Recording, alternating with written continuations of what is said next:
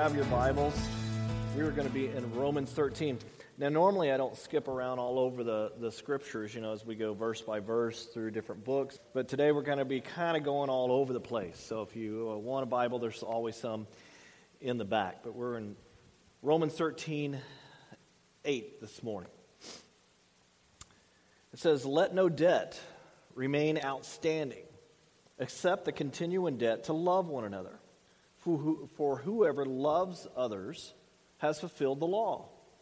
The commandments, you shall not commit adultery, you shall not murder, you shall not steal, you shall not covet, and whatever other command there may be, are summed up in this one command: love your neighbor as yourself. Love does no harm to a neighbor, therefore love is the fulfillment of the law. And do this, understanding the present time. The hour has come for you to wake up from your slumber, because our salvation is nearer now than when we first believed. The night is nearly over, the day is almost here. So let us put aside the deeds of the darkness and put on the armor of light. Let us behave decently, as in the daytime, not in carousing and drunkenness, not in sexual immorality or debauchery, not in dissension or jealousy. Rather, clothe yourself with the Lord Jesus Christ, and do not think about how to gratify the desires of your flesh." So if you were here last weekend, you saw a lot of the pictures that we talked about that we showed for Corinth. And Paul was in Corinth as he's writing this letter. So he's seeing these things happen. He's seeing debauchery. He's seeing immorality. He's seeing drunkenness. He's seeing the way they're acting. And he also knows what Rome is going through. And he knows the guys in Rome. So he's writing to them. And we talked about really how to love each other and how to love the world. And it's all summed up in the two commands that he gives here that Jesus also gave. And it goes all the way back to the Old Testament. I mean, our God's the same God in the Old Testament and New Testament. It's a wonderful thing. It's not different. And it's love the Lord your God with all your heart, with all of your soul, with all your mind and all your strength. And as we do that, we naturally will obey the commands, right? Because if you love God, you're not going to do these things that go against God. You're not going to put idols in your house. You're not going to go out and do these things that go against God.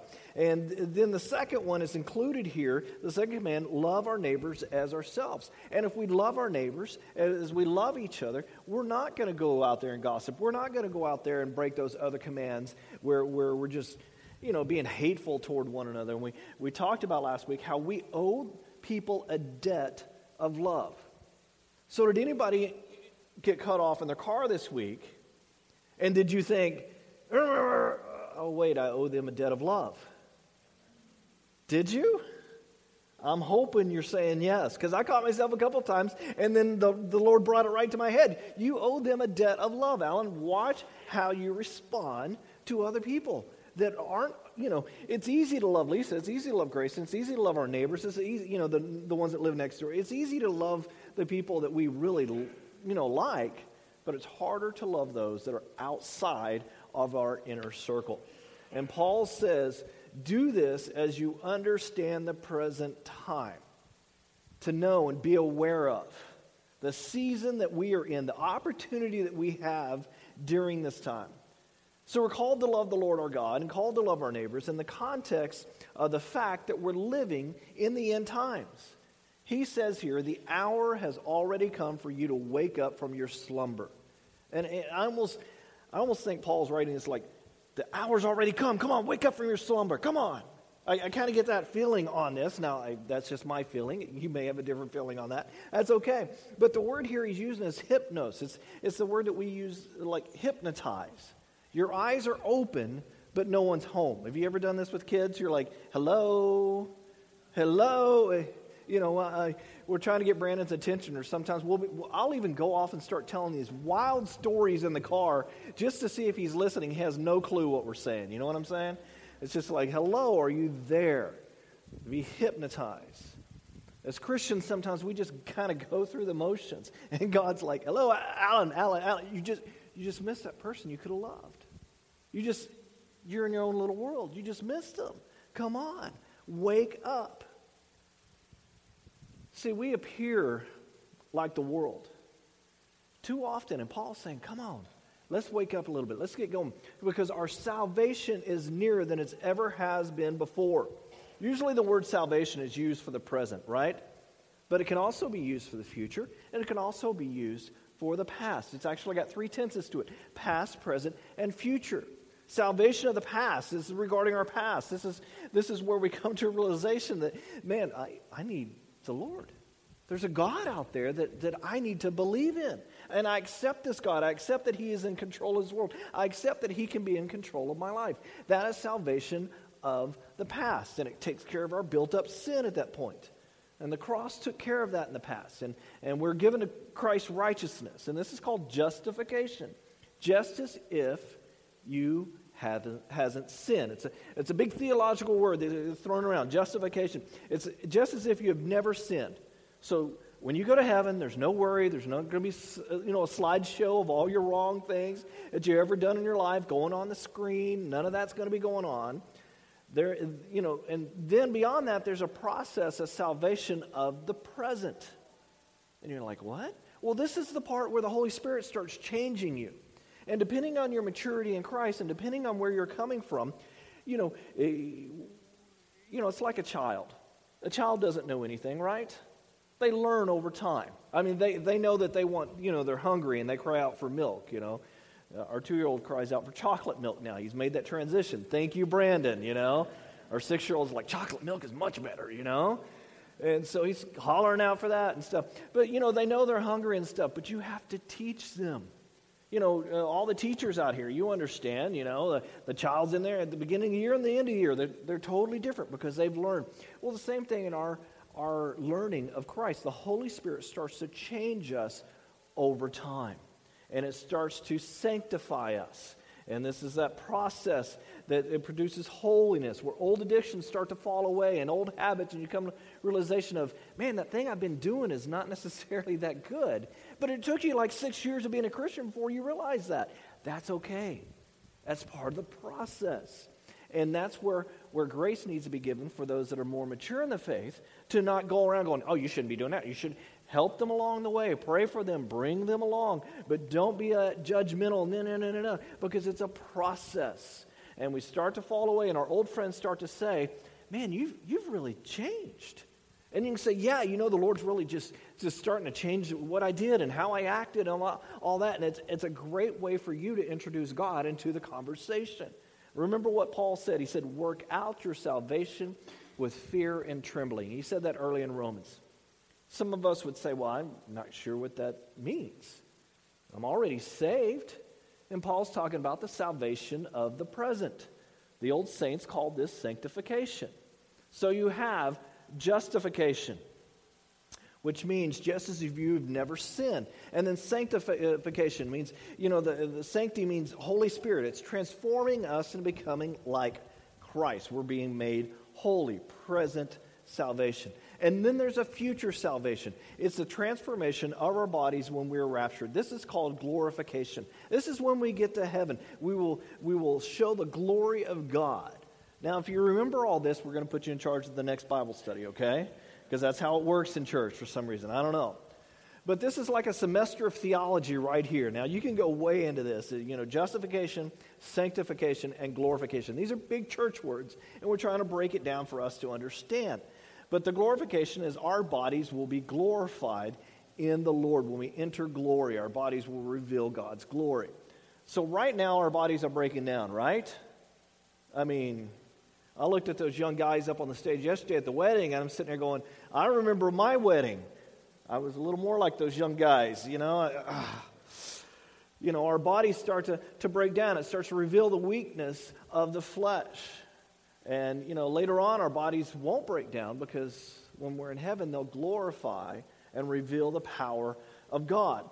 So, which is kind of funny because my wife, I have to mark my place here. My wife was, I added these notes at the very end. My wife was driving around with Brandon this week in the car and going to Taekwondo. And he said, just out of the blue, when I'm in heaven, if God asked what kind of upgrades I would make on earth, I would tell him we need more nice people who love God. Hey, that's pretty good. And that know him. And maybe it'd be cool if humans could teleport. What kind of upgrades do we need, Oh, now I had a point on this. Where's my notes? Sorry, I didn't have time to throw them in here. But, it's the whole idea that we benefit from God. The revealing of the power of the glory of God. That God is going to change us. He's going to upgrade our bodies. He's going to put us back to the point where we represent and glorify God, okay? So you can take it however you want, and we'll talk a little bit about that later. But followers of Christ benefit from the past and the present and the future salvation. And, we know that these big words that get thrown around: justification, sanctification, and glorification. The glorification is what Paul is talking about in Romans 13:11. He says, "And do this, understand the present time. The hour has already come for you to wake up from your slumber, because our salvation is nearer now than when we first believed." The end times are approaching. We've talked about this. Will they happen in 3 years, 30 years, 300 years? I don't know. I just know that the signs are there. When Jesus will come for the church like he promised. And our long night, as they call it, of waiting will be over. Paul says it like this in verse 12: "The night is nearly over, the day is almost here." So we should be ready for his return, because it's closer than it's ever been. Now, when I was studying this, it reminded me of the story of the little boy who went to Grandma's house, and he liked to get there before lunch every day. Because at Grandma's house, she had a clock that would count 1 through 12 when it hit noon. So, he'd get there and he'd get a sandwich that has all the crust taken off. You know how little kids, they can't stand the crust. Why? I don't know. But and he's there, and one day Grandma's out of the room and the clock malfunctioned. It kept going, 13, 14, 15. And the kid freaks out. He runs to Grandma and says, "Grandma, it's later than it's ever been." Oh, you didn't. Oh, come on, people. I delivered that one well, too. This is what the Apostle Paul is saying. It's later than it's ever been. Jesus talked about his return a lot. He said there will be signs, certain things that will happen, and then he would return. And in fact, and I got a lot of scriptures up here if you want to turn to some of those. Some of these we'll spend a little time in, but in Luke 21:28 it says, "When these things begin to take place, stand up and lift your heads, because your redemption is drawing near." See, this is a very important scripture for us, because it tells us the attitude that we should have at this point, and especially in regards to the end times. Now, some people are way too much into the end times. I mean, some guys on the radio that's all they talk about is end times. They just can't, they just all the time in Revelation and Daniel and or you can read one of the 37 books Tim LaHaye has written on the end times and all this kind of stuff, and you can really get into it. But you need to always remember, when you start thinking about the end times, don't have your head down thinking about the tribulation and the famine and the pestilence and the trouble, the mark of the beast, the 10 countries coming together. Is it Russia, the bear, and stuff? It's fun to know, but don't concentrate on that. The Antichrist. It's important for us to have a basic knowledge of this stuff. But Christ wants us to do what? To look up. To look up. Because our redemption is drawing near. Attitude's the key.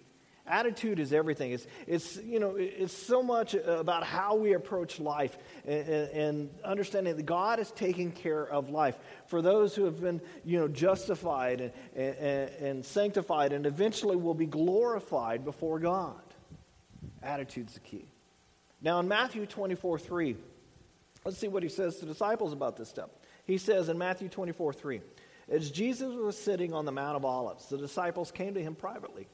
'Tell us,' they said, 'when will this happen? And what is the sign of the age, or sign of the coming of the end of the age?' Jesus answered, 'Watch out, that no one deceives you. For many will come in my name, claiming I am the Messiah.'" Have we seen that? Seen that over and over throughout time, right? "And will deceive many. You will hear of wars and rumors of wars." Just turn on the news. "But see that you're not alarmed. Such things must happen, but the end is still to come. Nation will rise against nation, kingdom against kingdom. There will be famines and earthquakes in various places. All these things are the beginning of birth pains." So when we start to see the increase of these sort of things, an increase in it, now there's always been war, there's always been famine, there's always been these things. I don't know if the increase is because we see it every day on the news, because communication is instant now, or whether we're getting a little closer. I don't know that. But there'll always be wars, there'll always be earthquakes. But when the increase happens, then we start starting to think the creation is crying out for the return of Christ. Then Jeremiah and Joel and Jesus all alerted us to watch for the Jews to return to Israel. You had David and Solomon, the greatness of the Jewish empire, and then it went downhill all the way until 1947 when the Jews started to return. On May 14th, 1948, they declared themselves a state. Now they have a homeland. Then in 1967, when Israel took command over all of Jerusalem in that war there, it was Zechariah that really let us know that Jerusalem is what everybody's going to be fighting over. Is everybody fighting over Jerusalem? Did you know up until 1948, Jerusalem was just kind of this little outpost? I mean, you had the Crusades that went back to Jerusalem. You had the 4 or 5 Crusades in there and stuff. But other than that, it was just kind of this backwaters kind of little town that no one was really caring about until the Jews returned. And now that's all we fight about when it comes to that part of the world. And in fact, this part of the world in many ways. Up until 70 years ago, no one cared about it. But now we're in the end times. We see Israel come back home, and the scriptures say, when you see them gathered from the 4 corners of the earth. Now, where did the Jews come from? Going back to Israel, where did they come from? Almost every single nation around this world.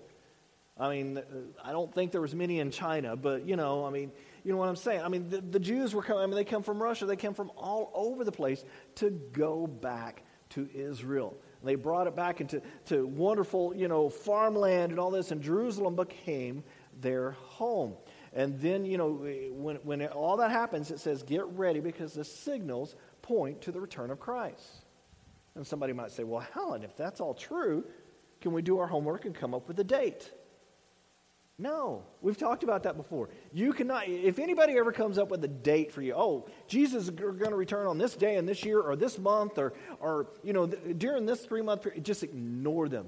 Think they're Lulu because they are. They're crazy. You cannot, even the scriptures say that you can't come up with a date. In fact, it says here in verse 32 of that Luke, it says, but about the day or hour no one knows, not even the angels in heaven nor the Son, but only the Father. Be on guard. Be alert. You do not know when the time will come. It is like a man going away. He leaves his house, puts his servants in charge, each with their assigned task, and tells the one at the door to keep watch.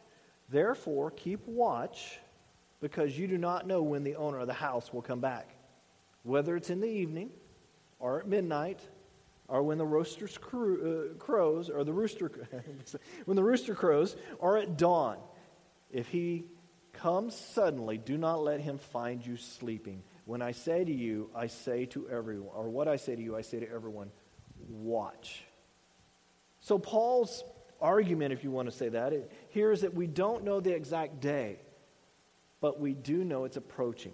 Time is starting to run out, and we can't be sure that we will be here tomorrow or next week or next year. We cannot put off the things of God.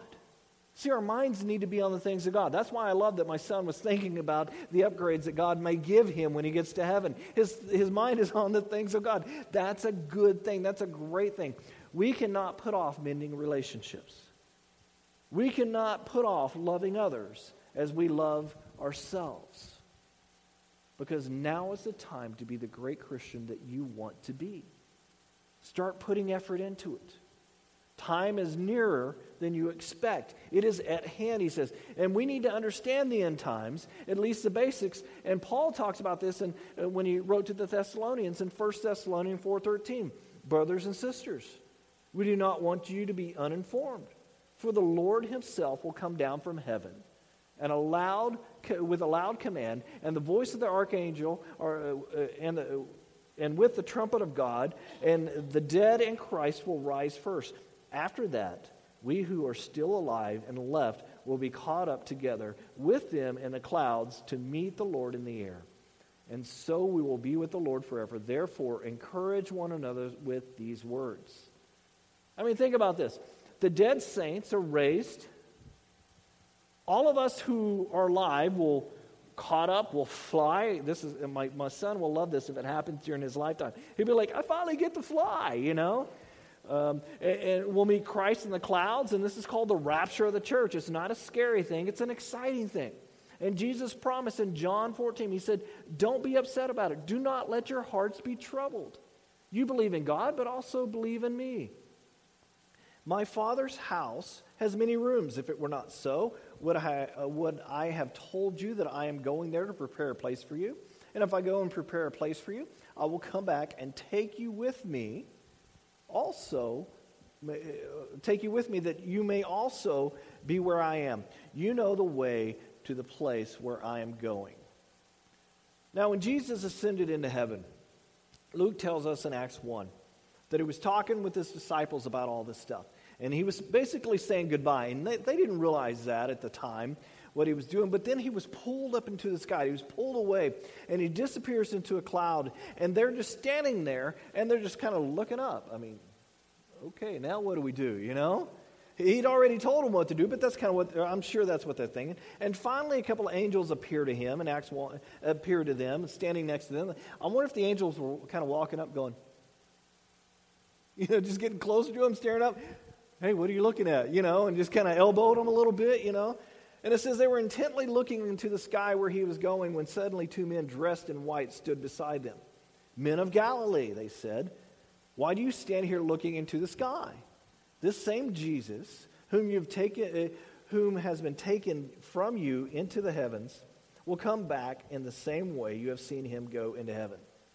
So Jesus is going to return. This is going to be an exciting day. He's going to return for us. If you're dead and in the ground, you'll go up to meet him. How? I don't know. I don't know all that. You're already up there with him, but your body comes. I don't know all that. I just know that Jesus has figured it out, okay?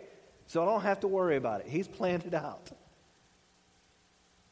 I don't know which is better, to be already dead and with him, or cooking pancakes and poof. I mean, does the spatula, does it go with you? Do you drop it? I don't know. Things are falling from the sky. Everything you're holding, you're just dumping. I don't know. But 1 Thessalonians 5:1, it says, now, brothers and sisters, about times and dates, we do not need to write to you, for you know very well the day of the Lord will come like a thief in the night.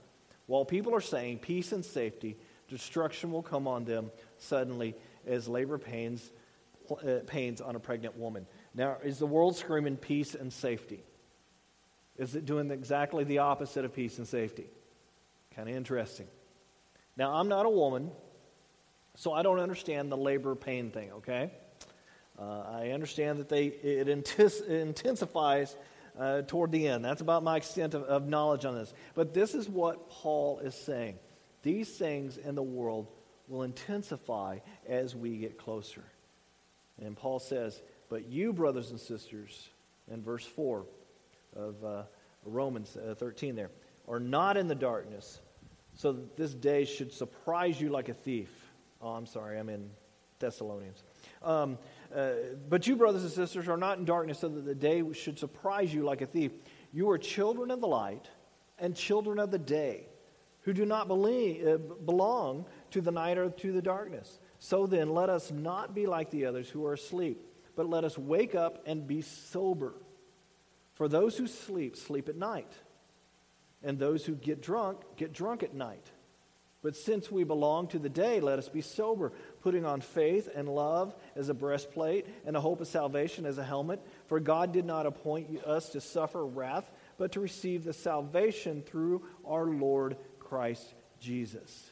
He died for us, so that whether we are awake or asleep, we may live together with him. Therefore, encourage one another, build each other up, just as in fact you are doing. It's kind of, I was reading this and my mind started thinking, because for Halloween, our block always throws a block party. And it's not my favorite holiday, you know, I'll take the kids out. But right now, like Lisa or I have to go back with the young one as we put them down for bed. But I was just thinking about the sleep and all that. We had some neighbors that are staying up till 2, 3, 4 in the morning drunk. because that's what, that's what they do. And they sit out there in their campfires. You could hear them throughout the whole night and stuff. And I was just kind of, and what we're called to be is lights. We're called to be beacons of light on our block. Wherever you live, you're called to be a beacon of light, no matter what your neighbors do. But you don't outright reject them as in like, I'm never going to talk to you. You're different than me. No. You get out there and you talk to them. You show them your lifestyle. You show them your life. You show them how God will bless them or bless you. And hopefully through that interaction, God will start to change their minds. Because Jesus will come and save us from God's wrath. Therefore, we will not see the worst of God's wrath during the Great Tribulation. So we don't have to worry about that. It will really be intense toward the end. I mean, famine. Probably some type of nuclear war, mark of the beast, and, I believe will be pre-tribulation. In other words, Jesus comes and raptures us before the final tribulation starts. Then the wrath of God comes down upon this earth. And this makes sense. We're supposed to be the salt of the earth. If you remove the salt from meat, what happens? Now we just stick it in the freezer, okay? The idiom that we would use today is you take the meat out of the freezer and you just set it on the counter. What starts happening? It starts rotting, right? Leave it out there for a few days. You'll start smelling it, right? Well, back in olden times, they would take salt and they would salt the meat. So, okay, wouldn't it be lovely to eat that meat, all that salt in there and stuff? But you would salt the meat, and then if you remove the salt, you scrape it off, it would start to deteriorate almost instantly, okay? And that's what happens when we as Christians are removed from this earth. All the goodness, all the salt, all the things that are preserving God here on this earth, once that's removed, it's going to get really bad really quick. Jesus also said in Matthew 24, "And this gospel of the kingdom will be preached in the whole world as a testimony to all nations, and then the end will come." Now, there are really two thoughts on this right here. He goes on and mentions the temple being rebuilt, and you can say, well, the temple's not rebuilt, so therefore we have time. Well, all the temple items, we've talked about this before, all the temple items that need to go into the Jewish temple are already ready to go. So, what kind of temple did they originally have? It was made out of cloth, right? They put up a big tent and sectioned off the tent, and they used that as a temple. Well, they already have the temple grounds. They could start a temple really fast. So don't think, the temple's got to be rebuilt. Maybe they'll build a new stone temple. I don't know. But all I know is it could happen really fast. It could be ready in a matter of days to be ready to start sacrificing to God like in the Old Testament times. Or you could go with what other scholars think and believe that the temple will be built during the 7 years of the tribulation. I don't know. Either way, it doesn't really matter, because what matters is what both Paul and Jesus are saying. I'm already going to be with God because of the rapture. So the question is, are you ready for the rapture? The only way to be ready for the rapture is through glorification and the sanctification, the justification process. The only people that receive that are the people who are in the process of sanctification because they've been justified. So if you've experienced justification, then don't worry about it. Good to know, but don't worry about it. Just have a basic knowledge of it and do what Jesus says and what Paul says. Be ready. Don't wait to talk to your neighbor about Christ. At least give them a chance. You see what I'm saying? If you don't talk to your coworker, if you don't talk to your neighbor, you're not even giving them a chance to get to heaven. At least give them a chance to reject God or not reject God. What would be worse? Well, I mean, at least I've talked to them about it versus, man, I didn't even give it a chance. And where did they get to go? Wow. We have to give them a chance because we're all sinners that need to be saved. The scripture says, now is the time of your salvation. It's not something that we should put off for ourselves or for others. Matthew 24:21, Jesus talks about the tribulation period, and it's not a fun time. He says, for there would be great distress, unequaled from the beginning of the world until now, and never to be equaled again. Think about the awful things that have happened in this world in our history. The plague, World War I, World War II. It's going to be so much worse than any of those.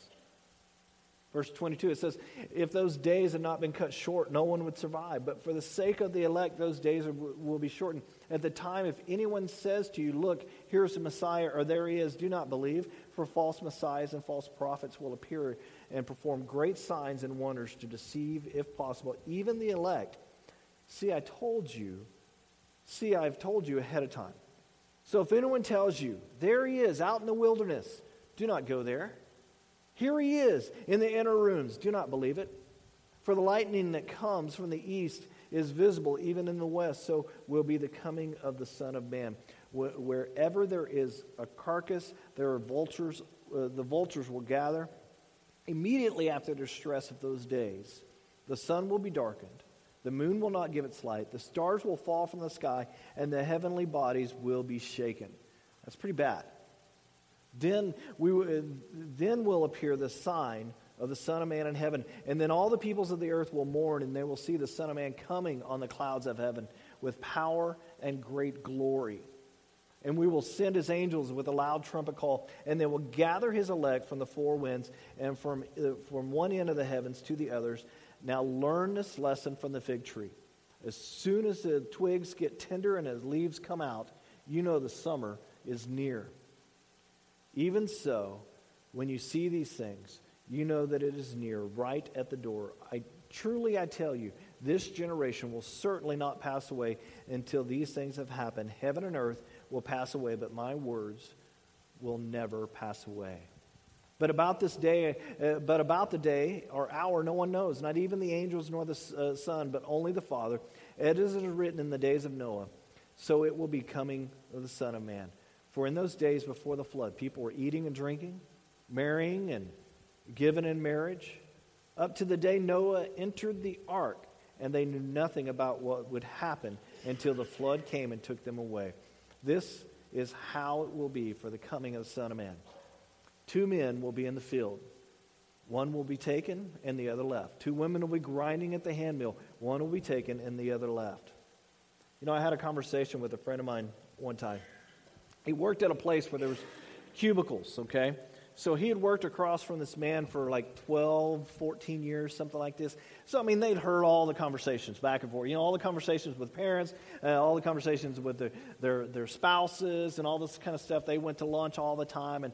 And one friend finally said, after about 14 years of knowing this, hey, are you one of those Christians? He said, yeah. And he goes, so you believe in that rapture thing, right?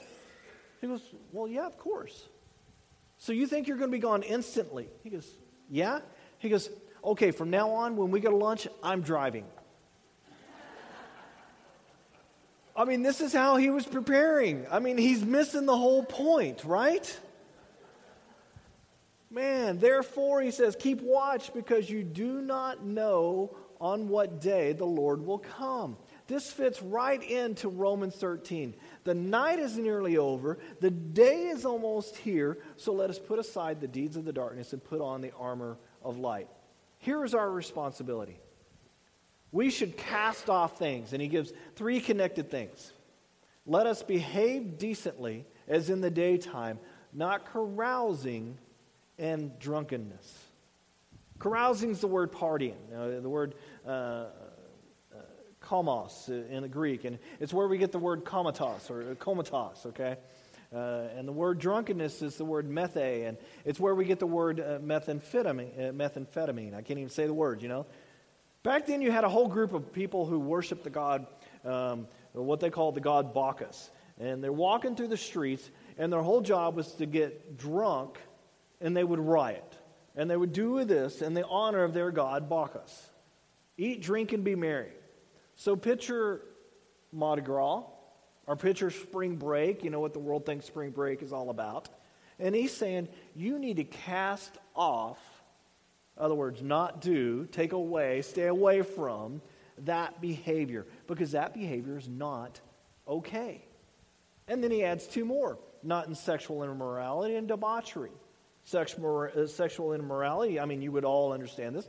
But this is talking about animalistic lust. In other words, sex with no shame. Who cares? No care for consequences. Unbridled, unrestrained, in your face sinning. Who really cares?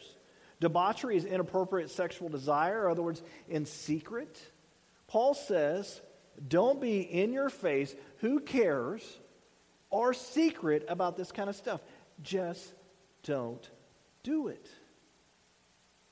Don't think this will help you in any way. I mean, outside of a marriage, it's a killer of your marriage, isn't it? Literally and figuratively, if you act like this. Don't believe the lie. If you live like this, the sanctification process gets bogged down, and you will never move forward. Your body can't be the temple of God when we're acting this way, right?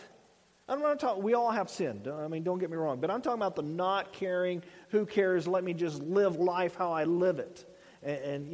But Alan, are you saying that you're taking away my salvation? No, I'm not saying that. I'm asking you if you've ever had salvation in the first place. Taking away salvation or giving, that God decides salvation. I don't decide that.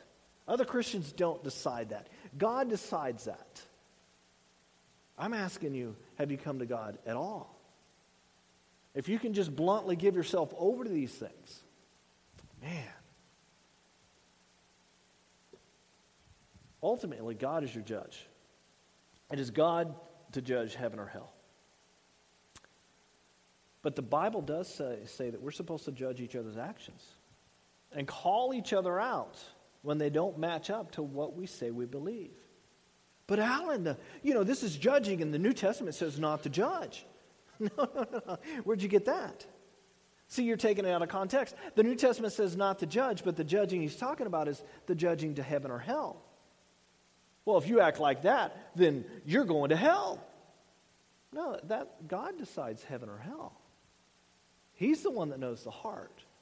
We judge each other's actions. If you say you're a believer and I say I'm a believer and you see me doing something wrong, you need to come to me and say, hey, Alan, this doesn't match up with what you say you believe. And I'm supposed to graciously be rebuked. And you're supposed to graciously be rebuked. And think about it. But normally what do? Get our fighting stance on, We're supposed to keep each other accountable. So we are to judge each other's actions. To say that behavior leads to hell, that behavior leads to death, that behavior leads to destruction from God. If we cast off these behaviors, cast off the cheap counterfeits, because, we're too easily pleased, aren't we? Just give me a snack at 9 o'clock or 10 o'clock and I'm happy, right?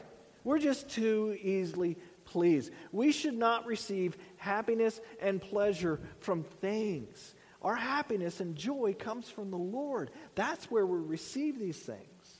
Allow Him to show us what true happiness is. Imagine the possession that has given you the most happiness that you've ever had. That doesn't even compare to what the Lord can provide for your life. Paul continues with the last pair and he says, not in dissension or jealousy. It's a strife and being envious. It's amazing to me how many Christians give themselves, and of course not here, we're talking about the other church down the street, not ever here, but give ourselves permission to be jealous or to covet or to stir that pot. Getting people riled up just to sit back and watch and have fun.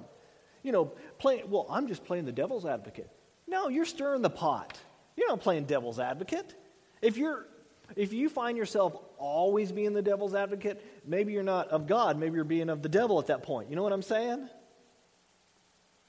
And I'm not talking about in a teasing way, not poking each other, having fun, but a person who's, being the devil's advocate just to get a kick out of what happens afterward. Our gossip. How are we doing on our gossip? We've been talking about that since, about a year ago. How are we doing on gossip? Jesus says, he who is with me gathers, and he who is against me scatters. We should be gatherers. There are things that are incompatible with being a Christian. So since we don't have too much time here on this earth, we don't think about that. And I don't think we should be afraid of when our time comes, because the Lord counts out our days. He already knows when poor little Alan's going to be gone, okay? So I don't have to necessarily worry about that, because I don't want to live my life like, should I drive down the street? Is somebody going to hit me and am I going to die?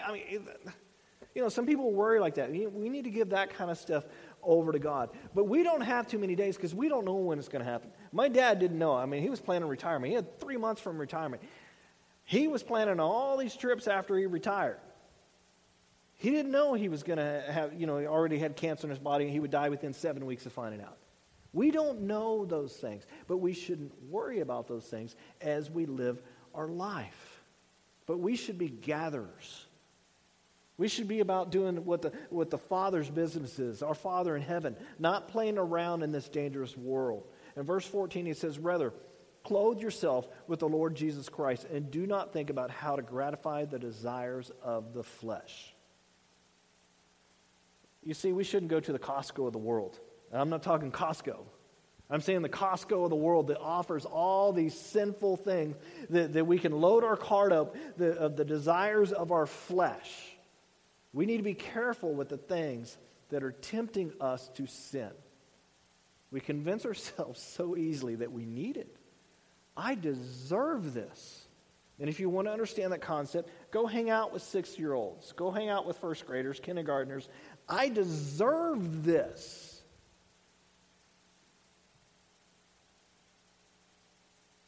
But if we had the right stuff in God, we won't be tempted as much. We have to put a distance between us and our temptations. You need to figure out what tempts you. Now, I know I'm not saying go out there and experiment to figure out what tempts you. But I'm saying, innately, you know what tempts you, right? You need to put some distance between that and you. Don't keep it right there. Don't keep it in the house. If it's, we always use drugs and alcohol, right? Okay, I get it. But it's an easy one to use. But don't keep it right there. If it's visual things like other women or men or whatever, don't be watching it on the TV. Maybe get the TV out. I don't know. What tempts you? You need to figure that out. Don't gratify the desires of your flesh. If it's novels, for men, visual, ladies are a little more mental. They're mental. I'm just saying that, reading some of those novels that you read, that's not, daytime shows. If you're at home, do you watch, what do you put in your head for ladies? What do you put in your head for men? You have to put your distance between you and that. Rather, clothe yourself with Christ. This morning, I got up, I showered, and I put some clothes on. You're really happy about that. I see you've done the same. I'm happy about that, okay? And this is what Paul is saying. When you get up, we need to put on the Lord Jesus Christ as if we're putting on clothes. Jesus in his flesh, Christ is his divinity, and Lord, his mastery over our lives. Now, modern day word for Lord would be what? Boss. Supervisor. The person that controls you, okay? That's what we're looking here. They use Lord because most of these translations that we read now come 1600s and from there. We kind of use the English language from there. So we say Lord, but boss or anything like that. We put on his power when we do this to resist temptation. So if you're tempted by anything, allow the Holy Spirit to help you, because it saves you a lot of trouble in this lifetime on earth. Saves you a lot of trouble. When you feel yourself being tempted, you go to Holy Spirit, give me an out. Where should I go? What direction should I go from this? And sometimes the Holy Spirit's going to be going, hello, how obvious is this one? With my son, I'm like, come on, Brandon, this is so obvious. And other times it's like, oh, I didn't even think about that escape. I didn't even think about that route. And the Lord, the Holy Spirit guides us when we put the things of God in our mind. Question is, what are you putting into your mind? A friend of ours borrowed a vehicle a few times, and every time we get into their car, the type of music. I grew up in the 80s. I love 80s music. But then I listen to the words and I go, oh, maybe I shouldn't listen to this anymore. Pour some sugar on me. No. Okay. I mean, 80s music was awesome. Of course, the older folks here would say 50s music were often awesome, and some of the older, not so older folks would say 60s music was awesome. But what does it stand for? What should I be putting in my mind? What kind of music should we be listening to? What kind of shows should we be watching? What kind of people are we hanging out with? We don't separate ourselves out so much that we're no longer the salt within wherever we're at. But we have to think about these things. Is my best friend of the same mind as I am? Oh, that'll wake you up a little bit. Well, we've been friends since childhood. Yeah, but maybe you ought to change that a little bit. Put up some boundaries within that friendship if that friendship keeps taking you down the wrong road. You've got to figure out where are your temptations and say, God, Jesus, Holy Spirit, help me in this endeavor. Because if we don't do that, what do we stay? We stay in the same place in our relationship with God. And we don't move forward. My son's taking Taekwondo. If he went once a month, he would learn 2 or 3 moves and he would stay in that level, wouldn't he? But if he goes every day or almost every day, as much as he can, in 3 years he can be a black belt for his age group, okay? He's not going to be fighting a 40-year-old guy in the MMA or anything like that. But I'm just saying, he would be, he could do that in 3 years if he really worked on it. But if he only went ever so often, where would he be? No, he would stay with the white belt. He would never progress. In our relationship with God, what color belt do you have? Do you have the beginner's belt? Or do you have the black belt? Or do you have the purple belt, the brown? Okay, there's a whole bunch of belt colors. But I'm saying in your relationship, where are you with God? We need to keep progressing. And that takes time, that takes energy, and that takes a desire to get into the Word and to hang out with Christians and to be of God's mind. Are you willing to do that? You have to ask yourself that. It takes work. And sometimes we have to say, God, help me with that. Help me with that. So, why don't you stand as we have our worship team come and finish this up today, and we'll pray.